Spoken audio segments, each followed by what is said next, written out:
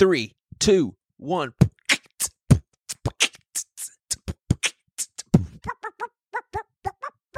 My son is actually a really, really good beatboxer. I'm not that good. I just got like the little Donald Duck scratching record deal and then like loud bass drops. But my son, he's got the little intricate thing going down. Annoys all of his siblings, but it's still dope. He's good. He's good. Welcome to another show of Pastor with No Answers. And you know what I do sometimes when I'm feeling down? I just play this clip right here. Yeah, and before either one of y'all needs to tell me, I am aware that I'm white, I'm male, and I'm straight. I know. Yeah, you're also very attractive. I'm going to add that. Did you hear that? Jason Petty, propaganda, like a cool-ass dude, thinks I'm good looking. Listen again. You're also very attractive. You're also very attractive. You're also very attractive. I ain't gonna lie. I ain't gonna lie. It made me feel a little good. Made me feel a little good. Oh, man. Guys, I'm happy to bring you some, interesting content. We start off with some serious dialogue about pastors and suicide and mental health with old Chip Judd.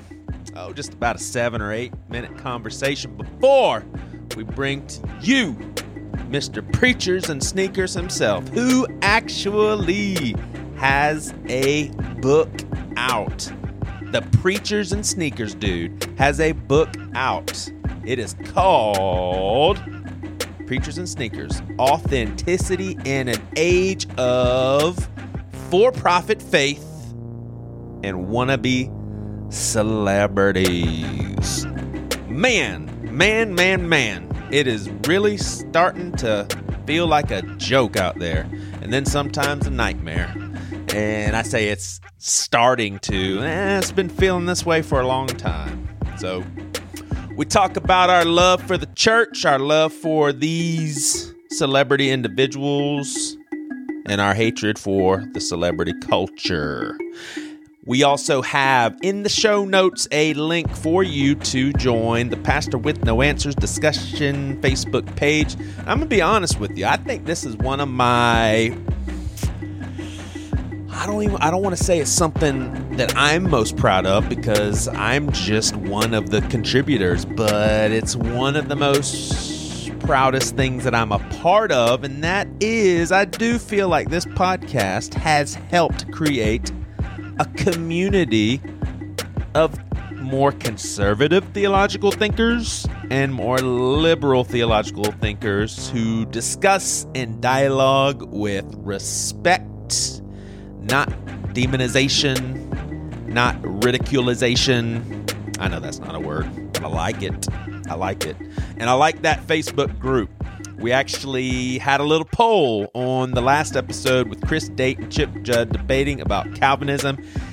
Can I get an amen if anyone out there got a big old headache trying to wrap your mind around what the hell Chris Date was trying to say? And I say that honestly in a very loving way. That dude is smart.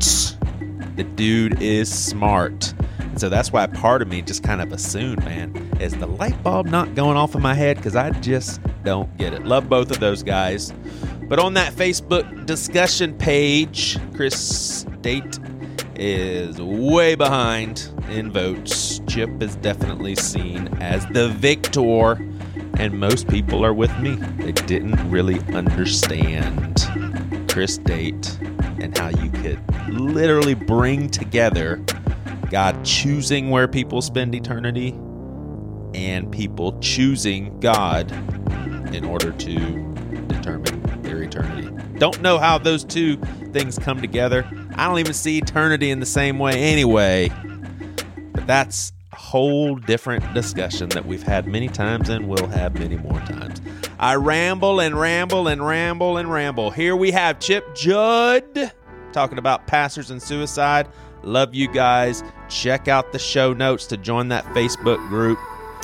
and have a good one. Peace.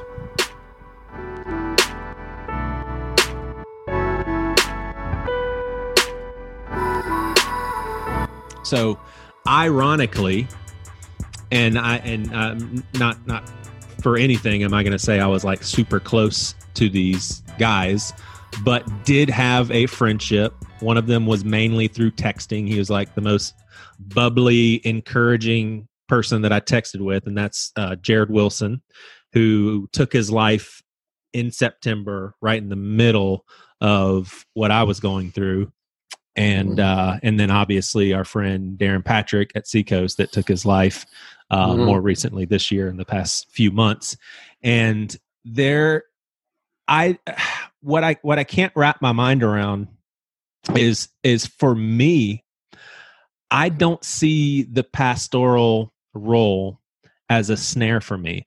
I had jacked up thoughts in elementary school. I had jacked up thoughts in middle school. I mean, how embarrassing is this? The first time I kissed Priscilla, I woke up the next morning and was so OCD and anxious about wondering whether or not it really happened, but it was too embarrassing to ask Priscilla, did that really happen? And so I literally could not take pleasure in the fact that we had our first kiss. Like my mind has always been so jacked up. I had little rituals that I would do with my feet that centered around the number 7 because that was God's number. I mean, this dude did not become.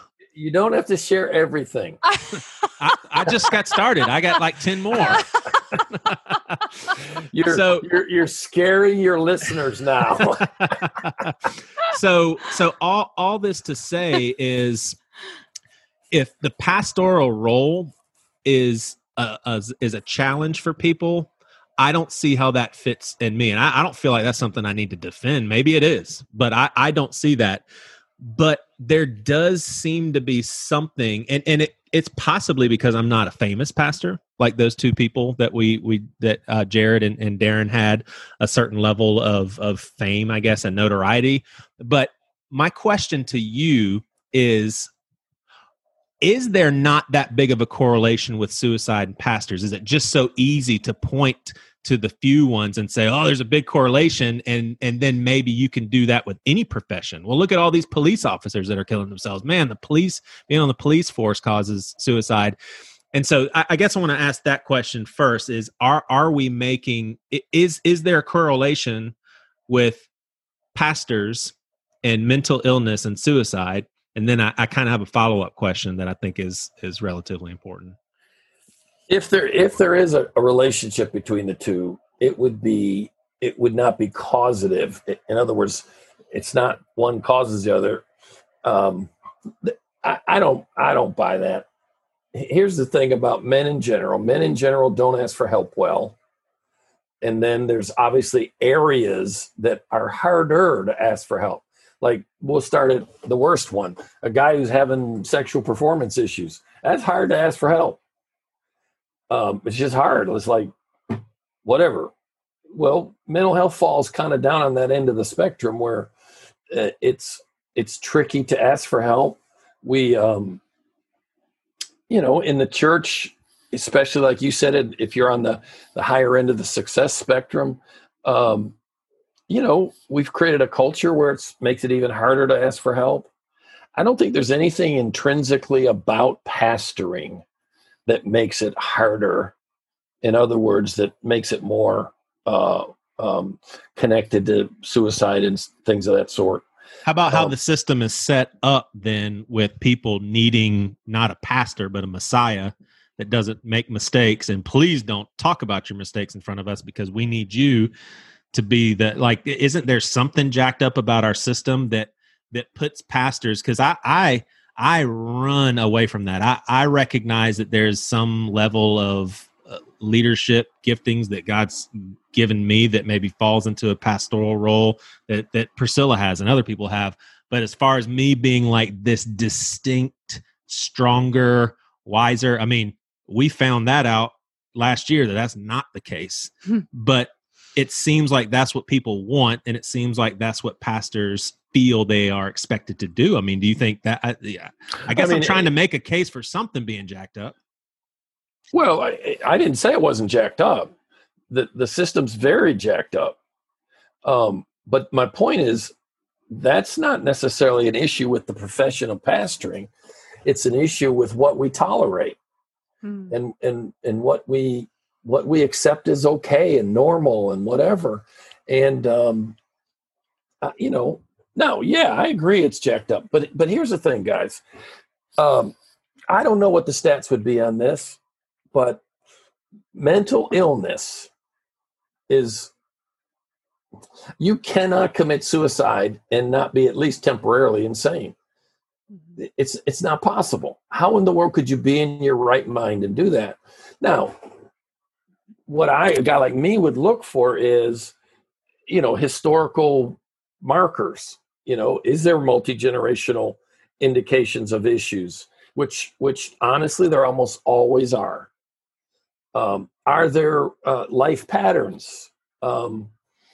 And then let's say, that's not real solid. Let's say it's not showing up.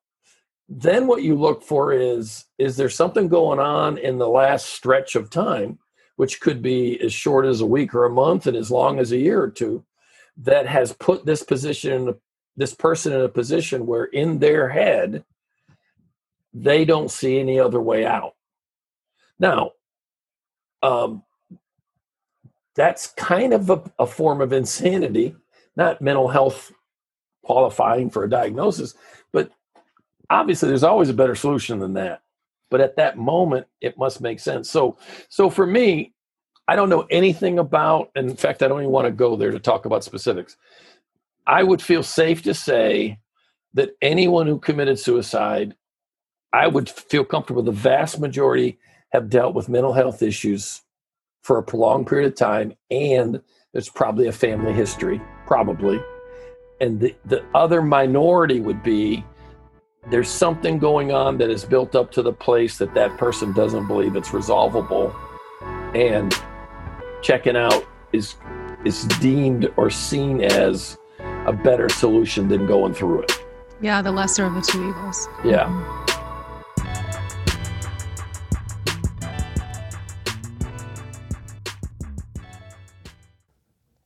Okay, the Preachers and Sneakers guy. Is that? Are we just gonna? Well, you know what? Since you don't want people knowing your name, and this is my podcast, your name is Victor. All right, Vic. All right.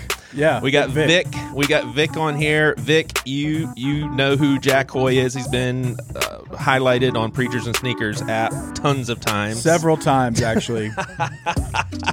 It's been obscene, honestly. It's been pretty obscene. I think, if you took every article of clothing that I own and every article of clothing that I have owned and probably every article of clothing I will own, and you added the value of all of those together, I could maybe buy one shoe. Same, probably. A little bit, Vic. I love this Victor thing, man. This is great, Vic. Yeah, I might actually switch it because I've been going by Tyler in the media, and it's not a good name whatsoever. Victor at least got some culture to it. So Jack, a little background on him is I bet you that you have had on your Preachers and Sneakers Instagram some pastors who he does research and sermon. Do you write their sermons too, or is it just research? Just research. No, writing their sermons is what people think I do, but I don't do that. I do research and kind of, consult a little bit. Well, let me ask you, have you seen any of those pastors on Preachers and Sneakers? Oh, yeah. Mm-hmm. Yeah. That's what I figured. Work smarter, not harder. So, and my big thing about that too, and Jack would even disagree with me, is I feel like those guys need to every now and then mention, hey, I've got someone that researches for me. I can't stand when the pastors say, yeah, a lot of people don't know, but back in 300 BC, the culture was blah, blah, blah, blah, blah. And it's just like, whoa, that dude is so smart. Once in a while, come on. Just say, I got a researcher. Oh, no, I'm sorry. I was going to say, I will say, I just want to say one of them has, actually. So, okay. I think it was the VU conference, Judah Smith mentioned me by name, actually. I was really surprised. That's right. And so he said exactly kind of what he does, what our relationship is. He didn't downplay it. He didn't say, yeah, sometimes not. I mean, he says like, hey, every week this guy hits me up and I'll, so I was actually really surprised, and not because it's like, oh, wow, I can't, believe I actually, got some credit all, but it's just the, some of those guys are insecure about it. Most of the guys I work for, they're not really, and they wouldn't care. It's more of unless they're going to say who I am, I'm not just going to go around saying, what I do. So Jude has actually mentioned me by name. That's dope. I'm actually interviewing him next week. Oh, really? As part of my audiobook. We're like making it a bonus thing, which he was kind enough to, he's in that crew. He's like Justin Bieber's homeboy. And so, it was really cool of him to agree to do it, because I think a lot of those guys, as you said, probably wouldn't be super secure about being on my podcast either. Yeah. What's your background, Jack? Are you a literary guy or are you a theology guy? Why are you everybody's muse? So boy, that's a great question. He's a nerd. He's just a nerd. Yes, that's a good way of saying it. Theology guy is what everyone thinks I am. So when I got my master's, I actually got my master's in basically church history. And so, did some Bible, did some, languages, did some theology, but really the thing that if I'm an expert in anything, it's history. And so after I got my master's and kind of came back down here, I got, kind of connected with a research firm that does research for pastors. And some of these guys, it's like, hey, I suddenly find myself running this huge church and I did my own research for 20 years and I don't have the time to do it anymore. And then there are guys who's like, I've never been to Bible school. I don't know really how to do any of this. Can you help me? And then there are, some people that, and I would say I haven't worked for any in this category, but there are some people who's like, I just can't be bothered to do it. Yeah. But I would say the majority are guys who really wish they had the time to do it. They just find themselves running these massive organizations they never planned on. And suddenly, preparing for a sermon is like a luxury. So I just kind of started doing that with that crew. And then I've just been, doing it for a long, long time. That's cool. It's interesting. Yeah.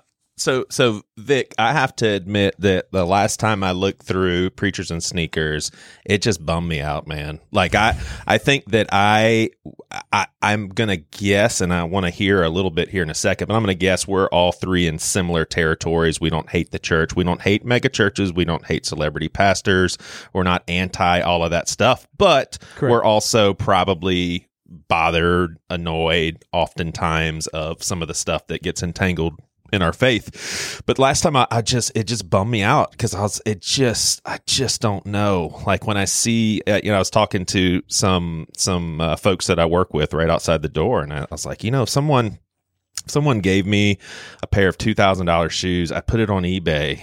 Like it would just make me feel weird to wear a jacket that was $1,200. I just don't get the point. And it was so funny, man. I went on your website just now, and you actually have a T-shirt that says it was a gift or something. Is that what it says? It was a gift. It is. Yeah.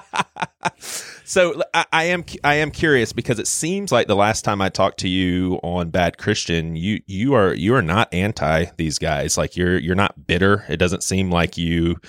I think a lot of people assume that you're this guy sitting behind a computer. It's just like I'm gonna nail these guys because I can't stand the church. I can't stand mega churches. Like what's your posture with these people that we all have fun seeing how much they spent on stuff or they were given?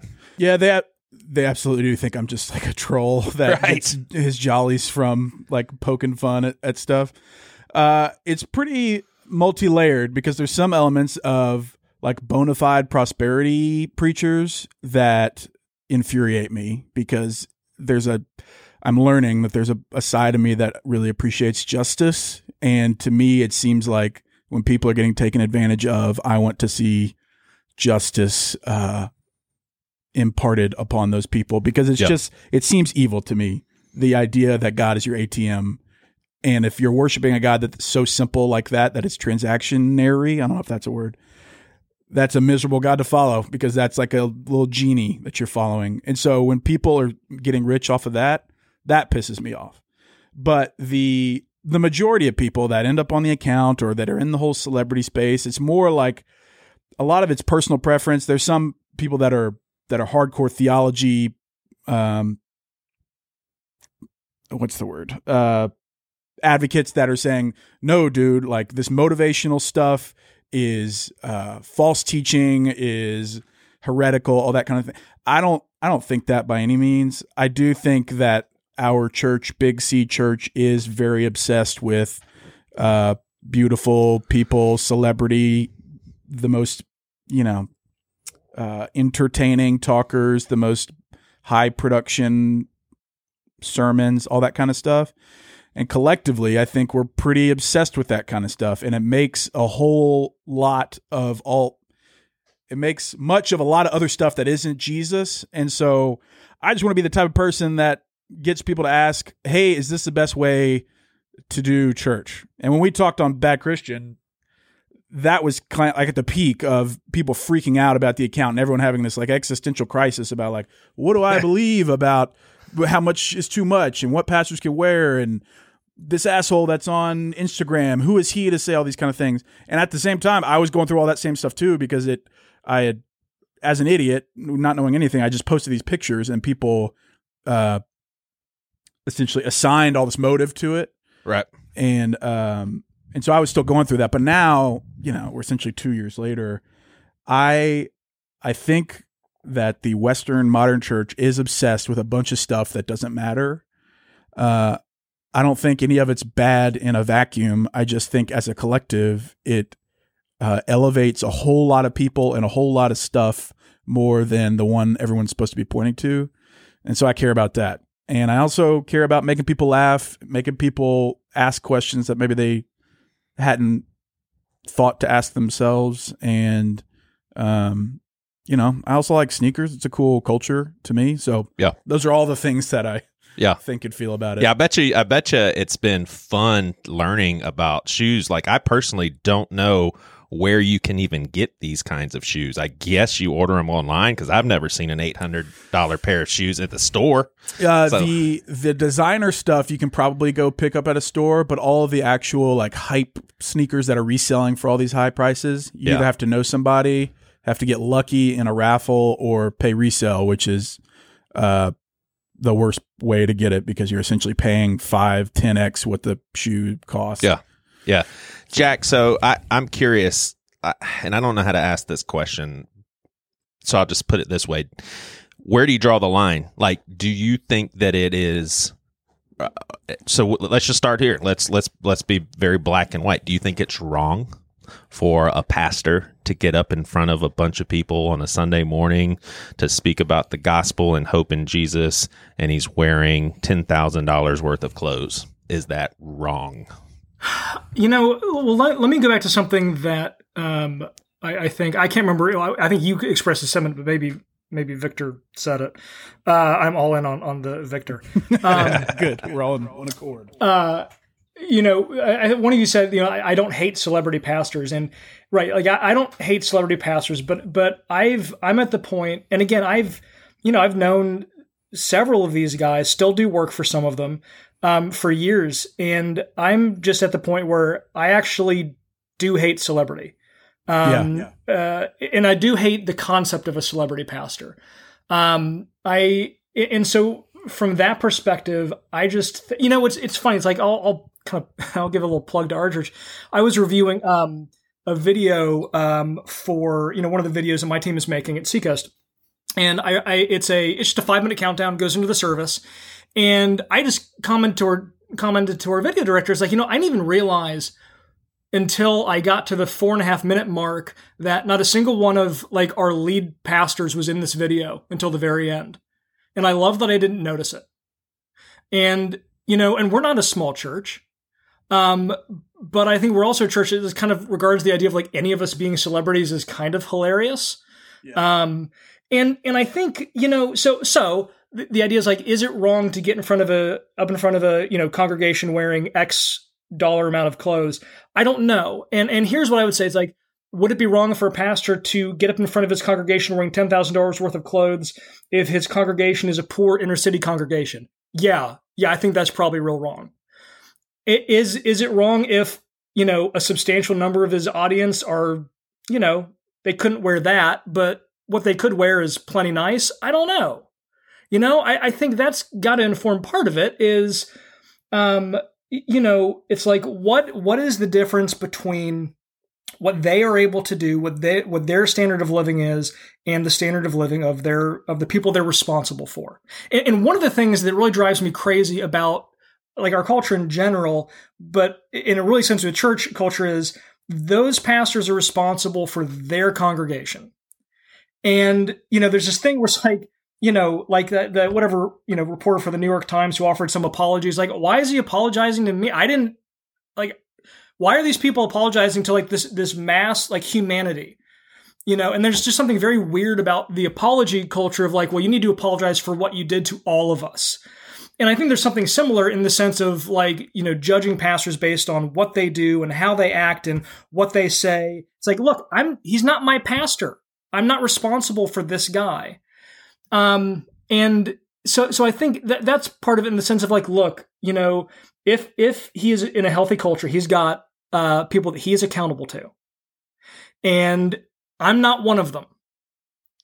And so I think, you know, that's a big part of it too. I'll say like one of the things that really, the thing that bums me out about the account is I think I would be a lot more okay with it if so much of the stuff wasn't just so ugly. Like, you know, like if this was like an account and everyone dressed like, you know, Cary Grant or someone from the 50s, I'd be like, hey, I don't care how much any of that costs. They look fantastic. Right. That's what bums me out. Yeah, it's an interesting thing because I've been criticized for that too. Like Matthew 18, like, who are you? Like, you should have gone to these guys in private. But there's also some element, several people have told me that. There's also this element of choosing to put your life on display and accept the benefits of a huge platform. And in turn, like they aren't our pastors, but they do represent seemingly our same faith at a scale that impacts the world. Right. And so there's some element of me that wants to care about that because like, if you're making a jackass of yourself, you're making a jackass of the faith that I'm trying to also, if I'm doing the right things, like share to other people. And so there is some element of where it seems like it erodes the witness for all of us when Johnny Numbnuts at the biggest, most hip church ever in the country sleeps around, and then there's all this fallout from it. I don't know. It is complex because, like, yeah, if all pastors were caring about shepherding the souls of their specific congregation, then I'd be less inclined to be public about asking the questions. But since they're not spending the time doing that, but instead spending the time building their platform to sell books and in turn putting, you know, Christianity on this public platform and at risk, it makes me care about it more, I think. Yeah. Man, we live in a different world. Like a problem for one of my kids is having to wait for me and Priscilla to finish up a conversation so they can show us something on Amazon and ask for our help in buying it for them with their own money. And oh my gosh, talk about a way bigger problem is when we say, you know what, we're not going to get to that tonight. So then they're like, you serious? We can't order something. Now it's going to come in the mail 2 days from now to our doorstep. Oh, gosh. I am kind of joking around, but I also sincerely appreciate our partnership with Donor C. And this month's opportunity, we are helping a single mom who is raising 2 little boys.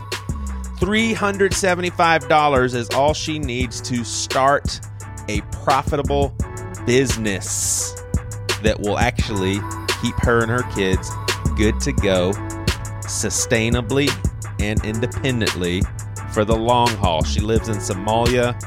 Her name is Halima.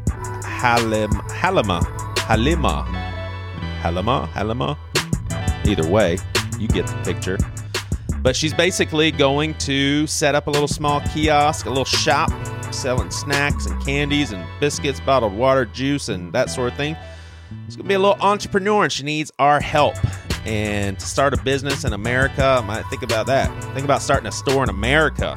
We're talking thousands and thousands, 10,000s. She needs $375. If you want to regularly contribute to Donor C through PWNA, just become a patron, and half of what you give me will go to Donor C. Or you can say, look, let me just give to Donor C through Patreon. Give Donor C all of it. Whatever you want, I'll do. Our current patrons, thank you for those of you who have increased your giving. All of that increase has gone to Donor C. So let's help Helema out. You can go to the show notes to see this link. It's donorc.com/PWNA helps. What I love about Preachers and Sneakers is they have to deal with it. Like before Preachers and Sneakers, no one addressed it. Everybody kind of knew what was going on. But now there's a dollar figure for that shit that they're wearing, and I love it. I love it. Now, let me ask you, so I want to get a little black and white with you too, Victor, is when you post the Stephen Furtick sweatshirt that's cost $950, what is your attitude towards that? Is it like an eye roll, like what in the hell is going on out here, or is it just like, are you numb to it? Like, are you just totally numb? It doesn't even bother me anymore, I'm just going to post stuff. Like what are your feelings when you post stuff now? Yeah, I have at first I was just pumped to find any content and post it because I thought, wow, this is awesome. People think this is hilarious. Like any new piece of content is going to be awesome. And now, like, since I've spent a couple years on it, there's so many things. One, I'm kind of burnt out on the whole thing just because as an adult man posting about shoes on other people for 2 years, eventually it's hard to keep carrying the same as much you did at the beginning. There are some that I'm happy to keep posting about because they're clearly never going to address it and clearly are banking. So like specifically Furtick, that dude wears a new designer outfit every week and is unapologetic about it. I don't know if he needs to apologize about it, but he's basically said straight up, like, this isn't my battle to fight. I'm going to keep wearing my Saint Laurent stuff new each weekend. And that's just like the tip of the iceberg with him. Right. Yeah. There's other people where I like, there's plenty of stuff I've chosen not to post just because I know people are going to be, certain people I post about get different reactions. And sometimes I just don't feel like dealing with it because I know people are going to be shitty about certain people. And even though it's not my fault, I still have some amount of conscience about the amount of, like, I know I'm going to cause somebody to be looking at their phone a lot if I post about them. Right. And so there's sometimes where I just don't feel like dealing with it because I know I'm gonna care enough about the comments to want to be in there deleting them. And there's sometimes where I just don't post about it. So it's mixed. Like some, yeah, go ahead. Yeah, and with Furtick, I actually had an Elevation intern come on this podcast, and I listened to it. Took it for a grain of salt. We don't know. I told the guy, I said, I don't know if you're lying or if you're telling the truth, but I have heard. Yeah, I've heard many things from a trusted friend of mine that line up with all that stuff. And so I want to be careful with how I say this. I'm not going to say Furtick is a horrible person, but I don't think he realizes how horrible what he is doing is. Like, it doesn't register to him that, what I do, what I buy, what I wear, how I carry myself is just horrible. He doesn't realize that. And what I just don't understand is how does someone, and he's an easy one to pick on, but how does someone like him get to that point? I mean, so a little bit of his story, I know the basics. I mean, but I think it was 2008. He felt called to start a church in the big cities from Moncks Corner, South Carolina, a tiny little town outside of Charleston, moves to Charlotte, starts a church, and, basically blows up. Where did he get to the point where he is unapologetic about wearing designer outfits every Sunday? Like, how does a person get there? Like, I think the three of us look at it and we're like, that's insanity. Like, to represent the Christian faith in that way is just flat out insane. And that's what really puzzles me, is I don't know how people get to that point. Is it a certain personality? Is it a certain DNA makeup? Because here's the truth about Furtick. The dude is brilliant. He is freaking insanely great at communicating. I mean, he's calculated. The dude would, if he didn't start a church and he wanted to start a business, it would flourish. I mean, the man is unbelievable. What did he start? Elevation Church. Oh yeah. He did. And Elevation Worship. Touche. Yep. But gosh, the stories that I hear about this guy, and I don't want to make it a Stephen Furtick, another Stephen Furtick episode, but the stories I hear is it's appalling. Yeah, it's just absolutely appalling. It was very. I was very surprised to learn about, because I didn't know about pastor culture. I just knew about my own pastor, right? And before I got into this, but there's plenty of these guys that are just up there at the top by themselves or with their wives, and seemingly zero actual accountability or elders or anything. Like I read about a dude this morning that I've posted about that had a second affair this past fall and is back preaching. Like I just can't. Wow. The amount of like if my pastor just stepped down for like 6 or 7 months because he was getting snappy with people on staff. Like some of these dudes are running multi-million-dollar corporations with no accountability and seemingly no consequences for their actions. And we all just expect it to go okay. Like you see the Hillsong stuff happen and all the erosion and, just dunking on them. Like we think that's just never going to happen again with any of these other dudes that were literally in his circle and that are all living the same lifestyle as every other celebrity pastor. They're all in one clique. Like it seems like insanity to me. Yeah. And I wouldn't want to play those games if I'm a pastor. Like if you actually take the role of pastor seriously, like, oh, God has called me to help shepherd the souls of these people that are trusting me to help lead them. I want to put as many controls in place to not screw it up. And these guys seemingly have zero controls except when it comes to salary committees. They got big old salary committees from all the different other mega churches that sit on all the other salary committees. But everybody else is just running the church by themselves. And that's speaking in pretty wide generalizations. But the big ones, if you look, it's Pastor so-and-so and his wife so-and-so lead such and such church. Period. Right. Yeah, well, and I've even heard that a lot of pastors surround themselves with people who are going to be yes, sir, folks about their salary, and there's literally some boards where their goal is to get as much money possible in the pocket of their pastor. Like that is the aim. That is what's driving them. Hey, how can we get you the most money? Jack, on the record right now, is Stephen Furtick a horrible, horrible person? Just kidding. No, I'm going to answer this, Joey. I'm not afraid. No, Did you pray before coming on this? Did you fast a little bit? No. So here, I was thinking when we were talking about Furtick, I had a couple thoughts. One, and this is going to be like just so cliched, but it's actually kind of my answer to like, where do you draw the line with this stuff? Right. And it's like, I think honestly the line runs through each individual heart. Because so like if I'm talking with someone and it's like, hey, listen, I see what you wear and hey, tell me about that. And if that conversation has them saying, hey, listen, I wrestled with this for a long time.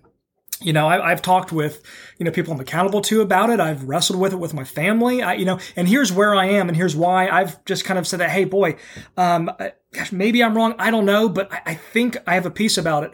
I am way more okay with that, even if I would never do that, than I would be with the people who have zero self-reflection in their life. And that to me is, like when the whole thing happened with Furtick in the house he was building like almost 10 years ago. Mm-hmm. The thing that really struck me is it's not like it wasn't the size of the house, like it wasn't any of that stuff. It was the, when some of the stuff he said on stage kind of in response to the media uproar. And the thing that really disturbed me was he just was totally puzzled. Like, it wasn't like they're coming after, it wasn't like some, demagogue, they're coming after me, but we're in this together. My heart. It was like he didn't understand what was happening. Yeah. Right. He had no idea what was happening and why. He even And said that it wasn't that big. yeah, well, right. And so it's like the total lack of comprehension about why some people might have questions. To me, that is way more concerning than the thing itself. Because what that tells me is, one, like again, it's, it seems like he has no sense of scale, but it also seems that, it also makes me wonder, how connected can you be to your people if you don't perceive the difference between where you are and where they are? One of the things, so like Michelle Obama did an interview, a few years ago, and one of the reasons she said that, she would not run, she didn't want to run for president, is she said that, like, she basically said, I'm paraphrasing, I feel like if you want to be president, you need to be connected with people, and you need to understand what people's lives are like. And her deal was like, after 8 years in the White House, you don't have that anymore. Ever. Like, yeah, right. And she was like, I can't ever have that again. Right. And I thought that was a really wise answer, because, and I think it's the same thing it should be the same thing for pastors, where it's, listen, if you've got a standard of living that your flock could only ever hope to achieve, that's a problem, because what you're doing in that circumstance is you're not really holding up, if you're supposed to be the someone that they look to and say, this person is representing Jesus, because that's what we're all called to. Mm-hmm. If you have these wildly different representations of Jesus, I think that just becomes very confusing for people. Yes. And I think, Victor, you're like totally right in terms of there's definitely a tension in terms of, I am not personally responsible to hold this person to account, but like, if we really think the big C church is a thing, then we are all really responsible for one another as a family.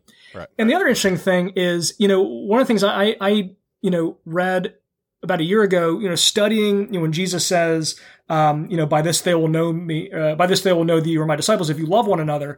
And one of the people I read said, it's interesting, what Jesus kind of does is he actually puts the world in the driver's seat. He actually gives the world the ability to say, hey, you guys aren't doing what we think Christianity should be. And that's really interesting. In other words, he's saying, like, hey, if the world has no idea that you're my people, that's a problem. And their perception actually does matter. Yeah. He's not saying they get to pick and choose, but he's saying, hey, the perception of the world, it actually really does matter in terms of whether people say that you are recognizably my followers. Yeah, that's a good word. Yep. I like Amen. Amen. He actually knows what he's talking about. Jack. If you'd like to get this premium I'm all off you the can top email on this. me. Jack's like, I read this in a book. That's awesome, dude. Victor, so if you said something along the lines of, I wish I could remember exactly what you said, but basically that people are they're in the driver's seat to keep the celebrity thing from happening. But I do think of guys that start with great intentions. They feel really stirred in their hearts to start a certain kind of church. And you know what? They are great. They're great communicators. They're very likable. People want to follow them. And I do believe there's probably been a lot of them that started and their hearts were in the right place. Like, I wonder, what are some things that people can do when they're heading in that direction to keep that from happening? Is there, like, can you keep hundreds of thousands of people from downloading your sermon? I mean, you can't keep that from happening. So it's like, gosh, how does someone fight that? Yeah. And keep themselves out of that. I don't know if it's doable. Like, how do you keep yourself from being a celebrity unless you purposely limit the exposure that you have? And I don't think anybody wants to do that. I mean, you didn't want to max out your Preachers and Sneakers Instagram account to 100. I mean, you wanted to blow. Right. Why not blow it up? That's right. great. It's fun. So I don't. Yeah, it takes it takes effort. You can't.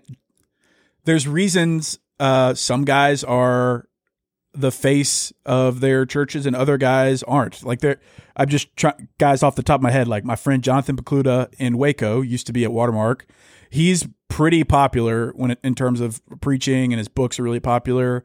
But there's a difference between his level of self-promotion versus a like Mike Todd in Tulsa where everything is about him.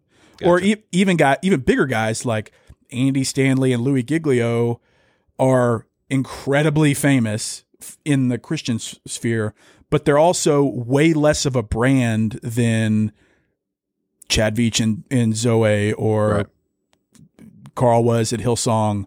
Like there are steps you can take to I think either Todd or JP said kill the hero, basically always fighting against the idea that you're special as a human.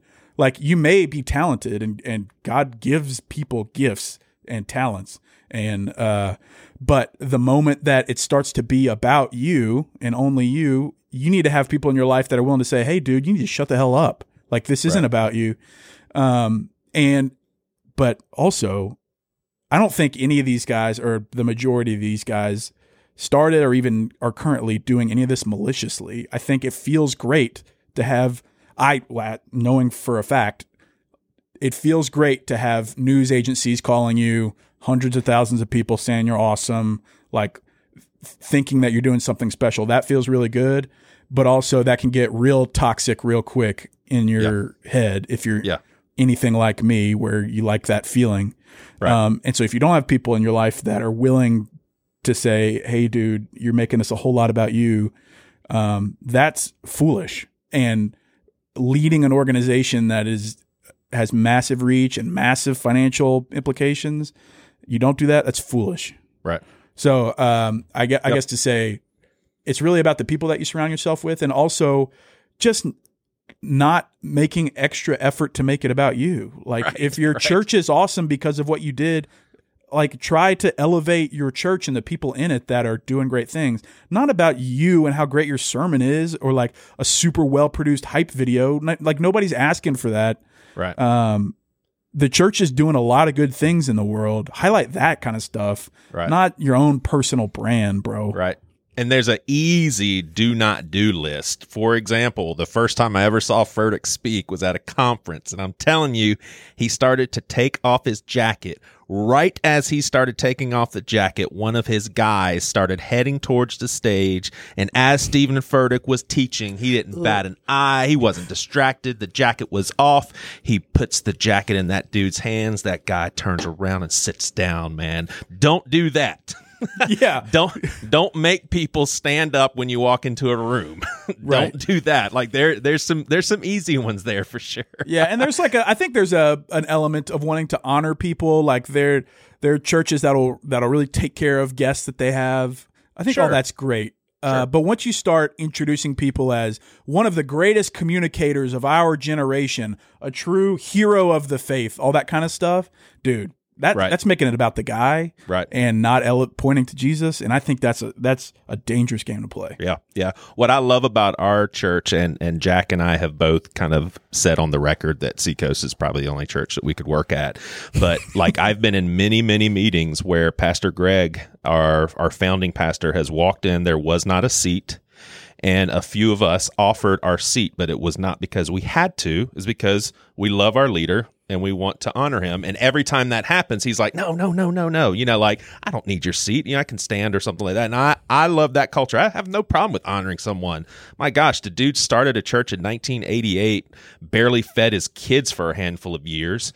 And here we are, 32 years later, and we've done some really good things in the Charleston area. Like that deserves some honor. I'm curious because I don't really keep up a lot with church culture. Like, is there a lot of big churches who that aren't led by celebrity pastors? I would say Seacoast is one of them. Like, is Jack? I mean, do you know, Vic? Do you know? Is there a lot of churches like Seacoast where they're really, really big, but the head guy is not a huge name?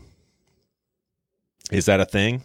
I mean, there's a few here in town that I think if you're in a hardcore Christian circle, you would know who they are. But elsewhere, like, and everybody, do you know Greg Surratt? Does that name mean anything to you, Greg Surratt? Yes. Was he part of ARC? Yeah. He actually leads the thing. Yep. Okay. Yeah. Yep. Then I know him. I know ARC churches pretty well. They were a lot of their guys ended up on the account, but. mega churches. Well, now that you ask the question, I mean, all the ones that I've had exposure to or that I've gone to usually don't have the whole like they're on the cover of Time magazine celebrity. But Right. like there's so I'm in Dallas. Matt Chandler, pretty big name in Christianity, but also is never going to be on Vanity Fair. Right. And then there's the guys like there's the Trumpy guys like Jack Graham at we call it Six Flags Over Jesus, Preston Wood. There's Gateway, all these massive churches that have big figures in front of them and that kind of hang in all the same circles. But again, like nobody at the Times is writing about them. Right. And like Watermark, where I go, they have 10,000 members. And their pastor, like Todd and the other pastors there are known. Like Todd has probably been on Fox News a couple times or like The Blaze, but he's never gaining any kind of national attention unless they're like inviting him to speak from the pastor's perspective. So there's ways to do it. Like mega churches, I don't think are bad. I think mega churches are a product of, I mean, they can be a product of really good leadership and really sound teaching and really good fiscal responsibility and team building, all that good stuff.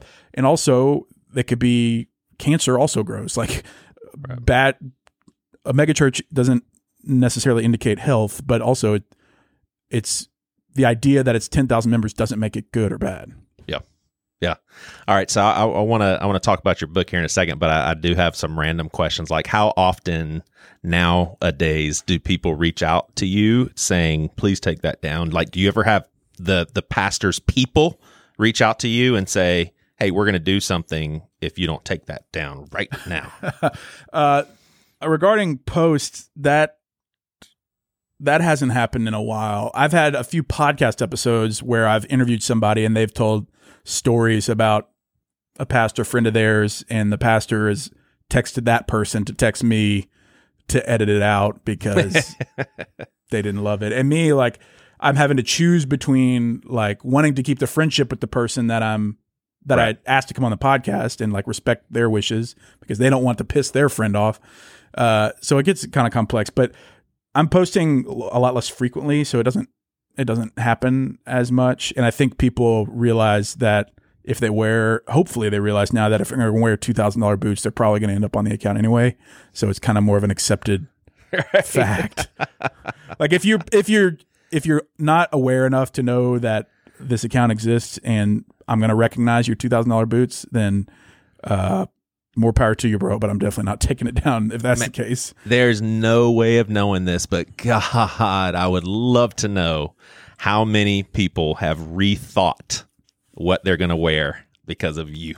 I would love to know. I would love to know if there was a stat, how many people said, you know what, I'm not going to wear these shoes. Right. I think love to it's know probably that. a lot. I've done it. I mean, I when the whole thing is the thing that makes it uncomfortable for a lot of people, the whole discussion, is that it forces you to have to audit yourself. And people don't want to audit how they spend their money or how they present themselves online or how they, the heart behind why they buy something or why they post something. And so it's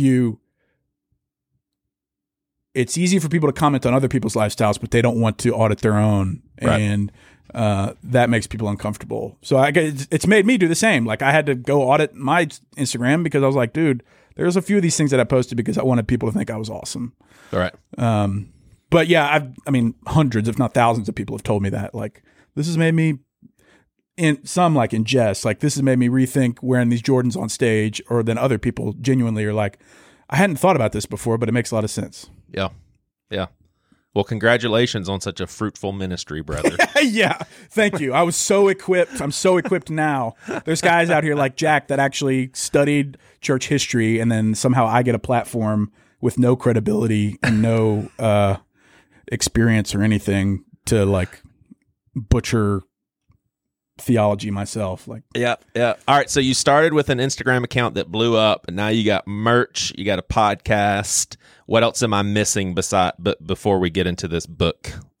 What else you got going on? That's about it. The merch was purely a supply and demand thing. The only reason I Yep. made merch was because people asked for it. Yeah. And the moment they stop asking for it, I'm going to stop making it because it's a pain in my ass. Right. But the merch I'm happy about because we were able to raise a ton of money for an anti-sex trafficking organization and then Charity Water, which builds wells for people around the world. And so I recognize the irony about selling merch when it's a whole discussion about consumerism in the church. But You ain't no church though, man. right, exactly, brother. exactly. And so people don't want to have kind of the nuanced discussion about that. People are like, "Oh, how ironic! You sell hoodies; they're wearing hoodies." But it's like, yeah, I'm also not running a retail enterprise through a church. So yeah, the merch, the podcast has been fun. Just we're basically doing this, discussing with interesting people. I'm not saying I'm the interesting person. I'm saying having interesting discussions with interesting people about some of the topics we've talked about, and also other stuff. Like my whole goal in life is to make people laugh and make people think, and that's about the extent of what I can guarantee that I can do. And so I tried to do that through the podcast. But overall, that's about it. I mean, I continue to do the Instagram and the Twitter thing, but am looking forward to maybe branching out a little bit in the future. Sweet. So am I correct that the book is Preachers and Sneakers, Authenticity in an Age of For-Profit Faith and Wannabe Celebrities? Is that the subtitle? Correct. Yep. Well, tell us about it. I mean, I think it's fairly straightforward what it's about, but give us kind of a little snapshot. Yeah, so I wrote it in hopes of a couple things. Showing people my own perspective about the whole thing and try to show people that I'm not a troll and that I actually care about the flourishing of Christians in the church and the world. And even though I'm an idiot, like here's how I view some of these things. Have you ever considered it this way? And then a big part of it is digging into the deeper questions that the account brought up by no effort of my own, but basically talking about what do we do with Christian celebrities? Is it okay to get rich off of God? And if so, why do we get so mad when pastors do? Are we causing people to sin when we post on social media about our lifestyle? Should pastors use their platforms to influence political? Like, I think should pastors use their platform for political gain? Call out culture and like Christians specifically. Is there ever a time where it's okay to leverage platforms to basically call things out that we see as important enough to call out? So a lot of like headier topics that I never could have thought would come from sneakers, but it's based around, the chapters are based around a question, and I give some stories about the account, also pull out some research that I found, some biblical wisdom, and also a lot of like self-critique. Like I try to show people that like, look, I recognize I did 92 things very poorly with this whole thing. Please know that I don't claim to have all the answers with this stuff. So far the reception's been good for the few people that have read it, and I'm hoping that it's received well. Awesome. Well, Jack has been texting me. He wants to know if you need a shoe researcher. Hey, any help I can That would get? be a mistake. I don't know if I can pay the pastor prices that they've been paying you for their research, but Can't afford me, Victor.